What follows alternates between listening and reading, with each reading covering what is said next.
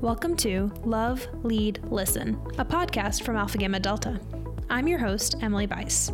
Join us as we discuss topics that affect women of today and examine the ways that we can be women with purpose.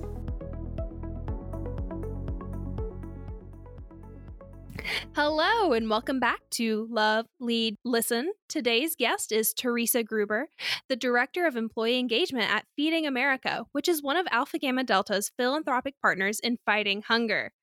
Teresa, welcome. Thank you. It's so wonderful to be here with you today. We are so excited to have you, especially as now in September is Hunger Action Month. It is, and we're excited about it. It may be a little bit different than it has been in past years, simply because of the pandemic that we are all in the middle of, but we are excited about it, and it's such an important month for us to help bring awareness of the issue of hunger across the United States. Well, Teresa, to start off, can you tell me a little bit about what Feeding America is for those of our listeners that might not know? Certainly. Thank you. So, Feeding America is the largest hunger relief organization in the United States. We have a network of 200 member food banks and 60,000 food pantries and meal programs across the country that provide 40 million people with food every year. Feeding America also supports programs that prevent food waste and improve food security among people we serve. We educate the public about the problem of hunger, and of course, we advocate for legislation that protects people from going hungry. We serve people across the country of every segment of the population. So children, families, individuals, veterans, seniors, college students, and that is in urban, suburban, and rural areas. We are, of course, since the beginning of March, our work has increased enormously due to the COVID-19 pandemic, but we continue to meet that need. And I do want to just take a moment to say thank you to Alpha Gamma Delta, because you are such fantastic supporters of our work, with 11,600 hours volunteered last year and over $176,000 donated in grants to the Feeding America food banks. So I do want to say thank you for that support. It is tremendous and it is greatly appreciated. Those are just amazing numbers to think about. Those are ways that Alpha Gams have been contributing to the world's work in their communities. Yes, and it is greatly appreciated and really needed, especially now. We know at this time we need every partner that we can bring into the issue of hunger to help us meet the demand that's taken place. Of course, prior to COVID-19, there were 37 million people that struggled with hunger. We estimate that number will be by the end of the year, will be at 54 million people. 18 million of them are children. We anticipate the number of seniors will potentially climb to 7 million from the 5.5 million it was pre-COVID-19. Those sound like some pretty big upticks. They are. So as I mentioned, we saw in March an enormous surge in demand for food. But at the same time, we were also seeing a drastic reduction in the donation of food items that come from retailers and manufacturers. So if you'll think back to March and April, consumers were clearing store shelves. A lot of that ends up the food that was purchased typically ends up being donated into our system from retailers. So if you volunteered in our food banks, you know that when you're sorting food, they ask you to sort by the best by dates or the expiration dates. And so that food that's close to expiration comes from retailers and manufacturers. With COVID-19, we no longer receive that food. So a drastic drop in food donations, which meant that we then had to purchase food, shelf-stable food. At the same time, there was an enormous drop in the number of volunteers. And as you all know, we have more than 2 million volunteers in our food banks on a monthly basis. And so to go to almost zero overnight put an enormous burden on our food banks. So much so that in some cases, it was simply the food bank staff and maybe their board of directors that were packing and distributing food in those early days of COVID-19. That must have been so difficult, especially considering I know in some of our local Indianapolis food banks, they were experiencing volunteer shortages because a lot of their volunteers tend to be in a higher risk population. So they weren't Yes. able to come out and volunteer anymore. Yes, that is a great point. It really presented challenge. What we were able to do in many locations across the country was work with the National Guard. And that was fantastic. So, in the state of Ohio, for example, I believe it was the first or second week of March, all 11 food banks came together and they created a proposal requesting the help of the National Guard. And the National Guard went into all of those food banks immediately to serve and remained until through July. So has been incredible help, but that's not been the case in every food bank across the country. So Mhm. we ended up working with and signing a national agreement with Team Rubicon, which is a military membership organization, and they've been engaged in our food banks as well. But certainly they're also involved in COVID testing. So they've been Mhm. spread quite thin across the country. And the need for volunteers continues. We're doing regular pulse surveys with our food banks. And as of the last survey, which is probably about 3 weeks old now, about half of our food banks are still saying we need volunteers and we're accepting volunteers. Mhm. So, certainly there are guidelines around that.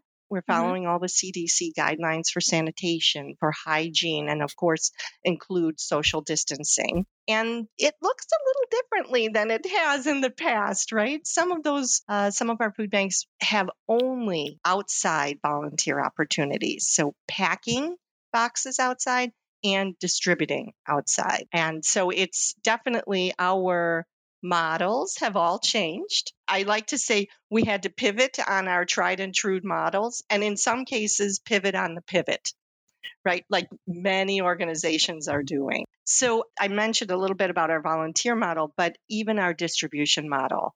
So, as you're familiar with, our food banks really distribute directly to those 60,000 pantries and meal programs. But when COVID happened, we actually had to turn that around a little bit, and food banks became direct distribution centers. And the reason is about two-thirds of those agencies are managed by people who are age 60 or older. And so they were asked to remain at home, as you recall, especially in those early months where far less was known about the virus.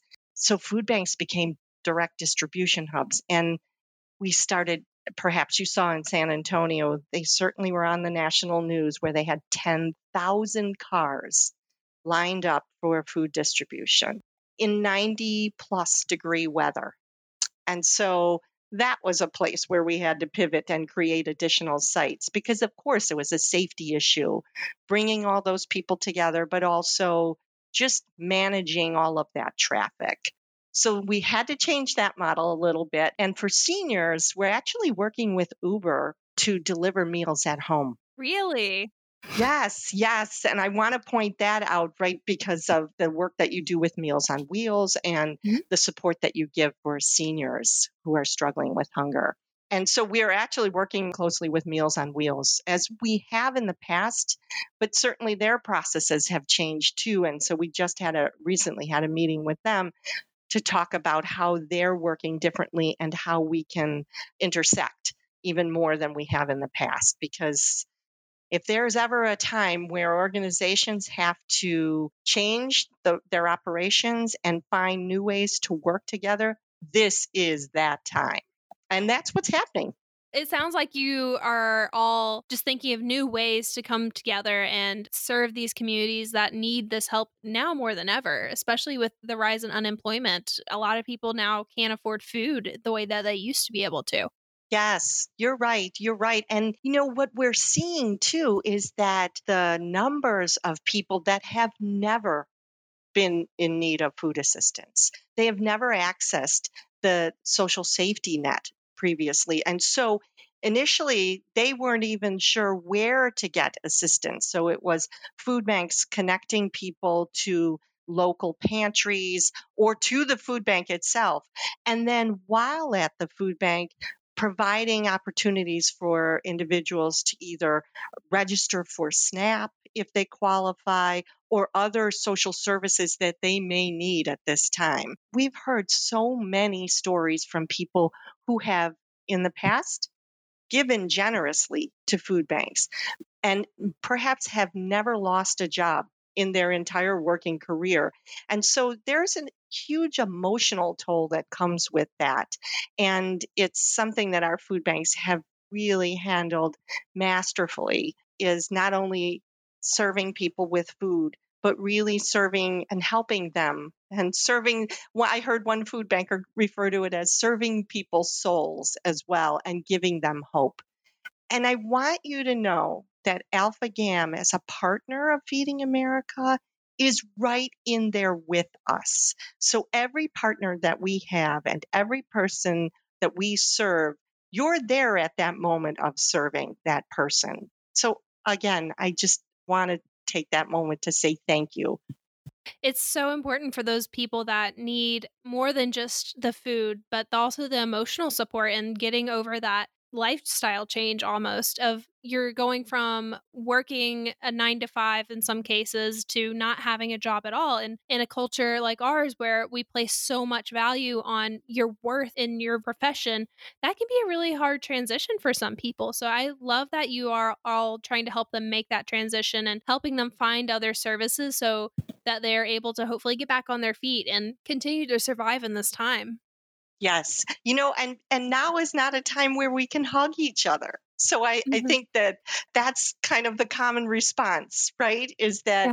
we're close to each other and we can hug each other. We can't do that. And so Mhm. the fact that our food banks are still able to provide that assistance and do it in a compassionate and understanding way and to provide dignity in it Mhm. is just, I admire them all so much. They are frontline workers who most likely, when they decided to work for the food bank, never envisioned anything like this. Yeah, when I envision working or volunteering at a food bank, I'm thinking of packing up boxes or helping people shop. And there's a lot of cases where the food banks used to be like a shopping style, but now they're not. It's more of a here's your box, here you go. Yes, yes. I don't necessarily think of the social aspect and the support aspect of it as much as I'm sure is involved. Yeah, yeah, it is vital. It is something that we really strive to make sure that people understand. Yes, we understand that you're in need right now and we want to help you, but we want to help you in every way. And we want to make sure that you leave this distribution with hope. Well, I have a question for you, Teresa, in that we were talking a little bit about the surge in the need for more food bank opportunities. Have you seen an increase in minority populations needing these services since we know that COVID-19 is disproportionately affecting African American communities specifically? Have you seen an uptick in the need in those communities? Yes, thank you so much for this question. I really appreciate that. Absolutely, absolutely, without a doubt. So prior to COVID-19, we knew that communities of color were disproportionately impacted by the issue of hunger, without a doubt. The Map the Meal Gap tool actually shows that. And so, and that's something that you can find easily on feedingamerica.org. It's a map of the United States. You can hover over any county to see what the hunger statistics are. And just as a note, right now, we actually have the pre COVID map. And if you click on the link at the very top, you can look at the statistics and how they've changed during COVID. Yeah. But going back to your question, yes, we know that Black households are more likely to be food insecure, 2.5 times more than white households. And with Hispanic households, it's 2 times more likely. In the Native American population, we know that 1 in 4 Native American people were food insecure prior to COVID 19. The statistic for the general population was 1 in 9. So, without a doubt, communities of color were impacted prior to COVID 19 and are adversely affected not only by the virus, but by the issue of hunger during COVID 19. And there are a number of reasons that is the case. First and foremost, being structural and systemic racism and other inequities in the area of healthcare, education, and just opportunities. So We know at Feeding America to achieve our vision of a hunger free America, we have to address those root causes of hunger and truly deepen our understanding of structural and systemic inequities that disproportionately impact marginalized communities. What this means to us at Feeding America is not simply making a commitment statement, but actually creating actions to move forward on this. And so this is happening at Feeding America National Office, Mhm. from our executive team all the way down and through our systems. And that includes reviewing policies, processes, and our culture, as well as throughout the network and working with our member food banks to also address this, to identify specific areas within their service area and to direct resources to those underserved areas. It's actually one step further, even. It's also making sure that the services we're providing are more culturally appropriate and they're being distributed, food is being distributed in a more culturally appropriate manner. Can you tell me a little bit more about that? What does that mean to have food being distributed in a more culturally appropriate manner? So not every food bank and every agency operates the same way. So you mentioned earlier having choice and individuals going into a food pantry where they actually have a shopping cart and they can choose their items.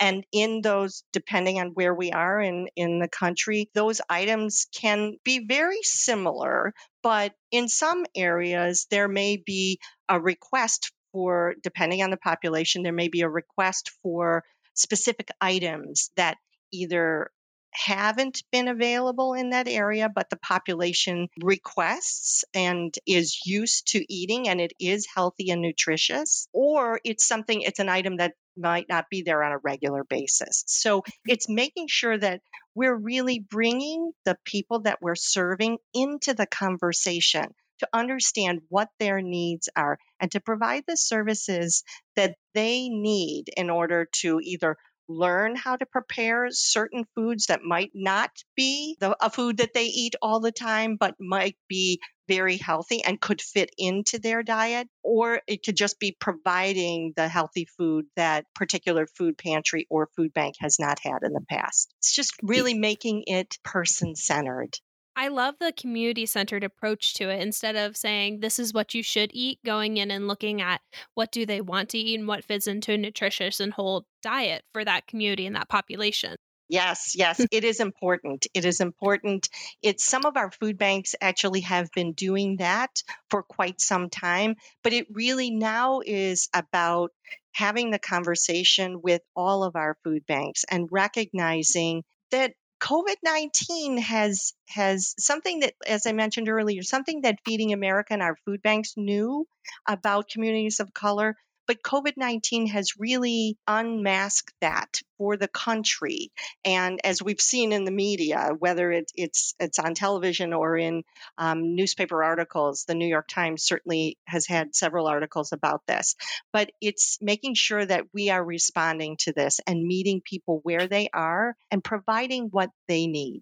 I think that's so important, especially in this time where you don't want to dehumanize someone by taking away their choices or their preferences.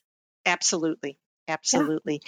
There is one other point that I do want us to bring up, and it's simply because you may have seen it in the media, and this was early in March, but there were farmers across the US that were dumping milk and Mhm. plowing produce under because they weren't able to move it to market simply because restaurants had closed. And if they were supplying restaurants, there was no need for that food.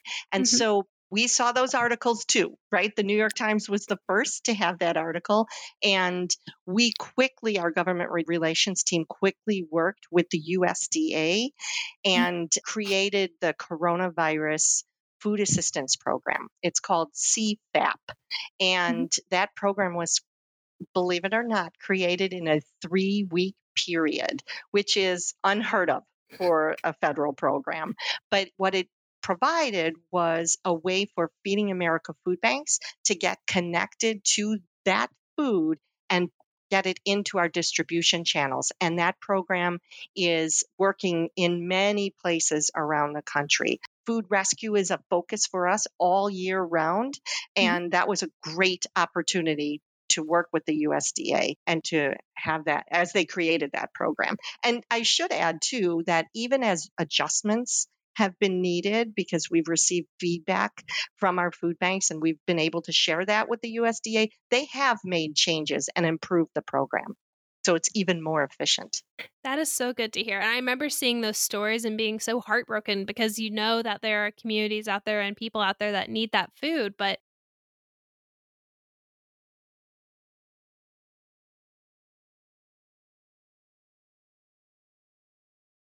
Thank you. Thank you. We are too. We saw those same stories, and I think that was a weekend. And by that Monday, the first call had already been made to the USDA. So it moved very, very quickly. And that was exciting for us. It also speaks to having a very long and nonpartisan relationship in Washington, D.C. And certainly as a 501c3, we have to be nonpartisan. But to have that relationship with the USDA pre COVID 19 made it that much easier to help them create that program and then get access to that food. So it's huge kudos to our government relations team. if we have a listener that is listening in and they're getting really riled up by all this and they want to help fight food insecurity with Feeding America, what can they do? How can they help? There are a number of ways to help, and there are really 3 areas, right? In giving, volunteering, and advocacy opportunities. So, in giving, what we did in March, Feeding America National Office created the National COVID-19 Response Fund, and that is just feedingamerica.org/coronavirus. And you can make a charitable donation to the general fund. And I want to share that all of the funds that were donated to that site go 100% back to the 200 member food banks. And it goes back to the food banks based on what their needs are. So I mentioned earlier the pulse surveys that we've been doing with our food banks. Early on, we were doing a weekly survey with them to get a sense of what their needs were in funding, in food, and volunteers. And so the grants were distributed. They started the 23rd of March, and the first grant was a $4 million grant, and that went to 81 of the 200 food banks because those were the food banks in greatest need. In fact, because of the type of network we have and that it's so interconnected and collaborative, some of our more resourced food banks actually said to Feeding America, help the smaller food banks, lesser resource food banks first. We will let you know. And so it's been remarkable to be part of this network and just hear a response like that. It's not surprising from this network, but just really it was heartwarming, especially in March when it seemed like everything was the end of the world. And so you may have felt that also in March.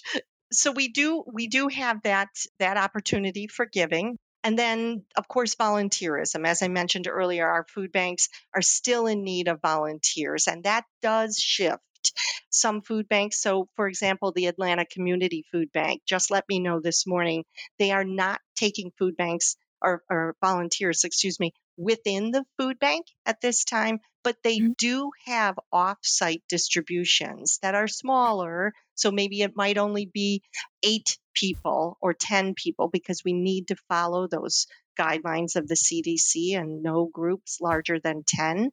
But it may be a smaller distribution, but they do have some offsite distributions that are happening, and they do need volunteers for that. So the easiest way to find out if your local food bank is in need of volunteers is to visit their website. Their website will say front and center whether they're taking volunteers and if they are, what the protocol is that they're following for safety and who can volunteer, because certainly we're not taking volunteers that are under age 18 or older than age 60. And health and wellness within your home and travel are certainly some of the questions that are asked before a volunteer can register. But you can go right on their site and check their calendar and register right there and then. As I know you and your members are all familiar with that process. And then that final area is advocacy. And so certainly September is Hunger Action Month. That is our big advocacy month during the year. And I would say typically Mhm. it still is this year, probably more important than it's ever been. And that is to help us build the awareness around the issue of hunger. And we've got a number of opportunities for engaging via advocacy during Hunger Action Month and actually through this entire COVID experience. And because they will continue, this is unlike any disaster we have ever faced before. Certainly, Feeding America is engaged in national disasters. We work closely with FEMA and the Red Cross and other nonprofit partners during disaster. But those are usually restricted to certain geographic areas. And it could be California for wildfires, it could be Florida for a hurricane. But this is very different. It is all 50 states and Puerto Rico that we serve, and it is a national disaster, and it is all hands on deck, is what it is at this point. And we just don't know where the end of this disaster is. And so advocacy will be an opportunity. All three of these areas will be an opportunity to continue to engage in. One specific item that I really like in the area of advocacy, and that I think maybe your chapter members may enjoy, is we worked with Unilever, and they created a digital thank you card that you can send to your local food bank. You can go online, personalize a thank you card, and then Unilever is printing them and sending them directly to the food bank. They actually just met with Unilever yesterday because they were only going to run this through this summer, but they've decided that they're going to run it through Hunger Action Month, have it available through the fall. So that is one that will certainly be available. Well, Teresa, we're at the point in our program where we like to ask all of our guests one question, which is, what is your purpose? Ooh, that is a great question. Wow, I like that question. So I think my first thought is that that's multifaceted. In the work that I do for Feeding America, my purpose is to end hunger.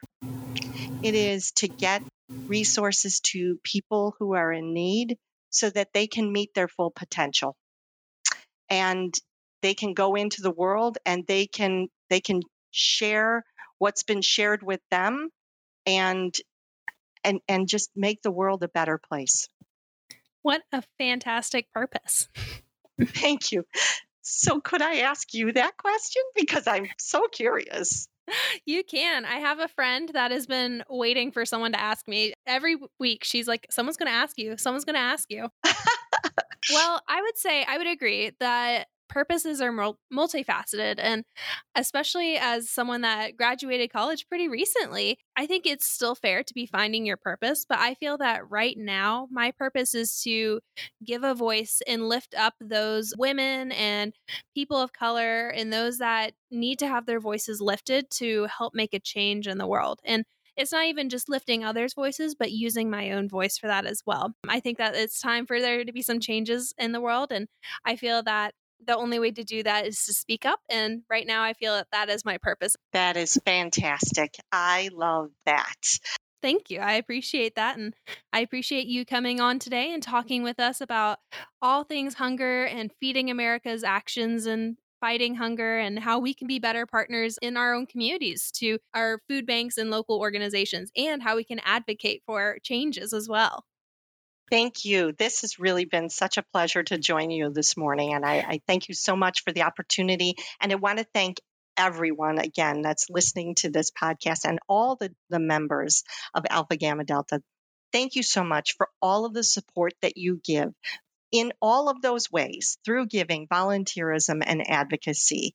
You are making a difference. And as I said earlier, every person that we assist, you are right there in that work with us. And so thank you, thank you, thank you.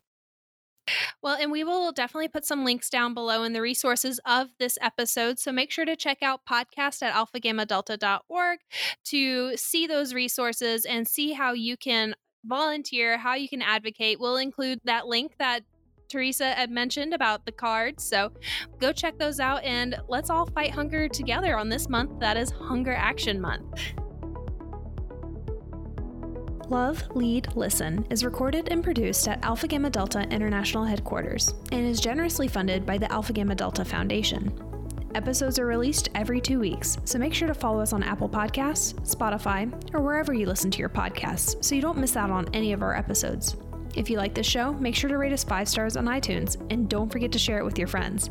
If you have an idea for a future episode or any other feedback, send us an email at podcast@alphagammadelta.org. I'm your host, Emily Weiss, and that's all for today. See you next time.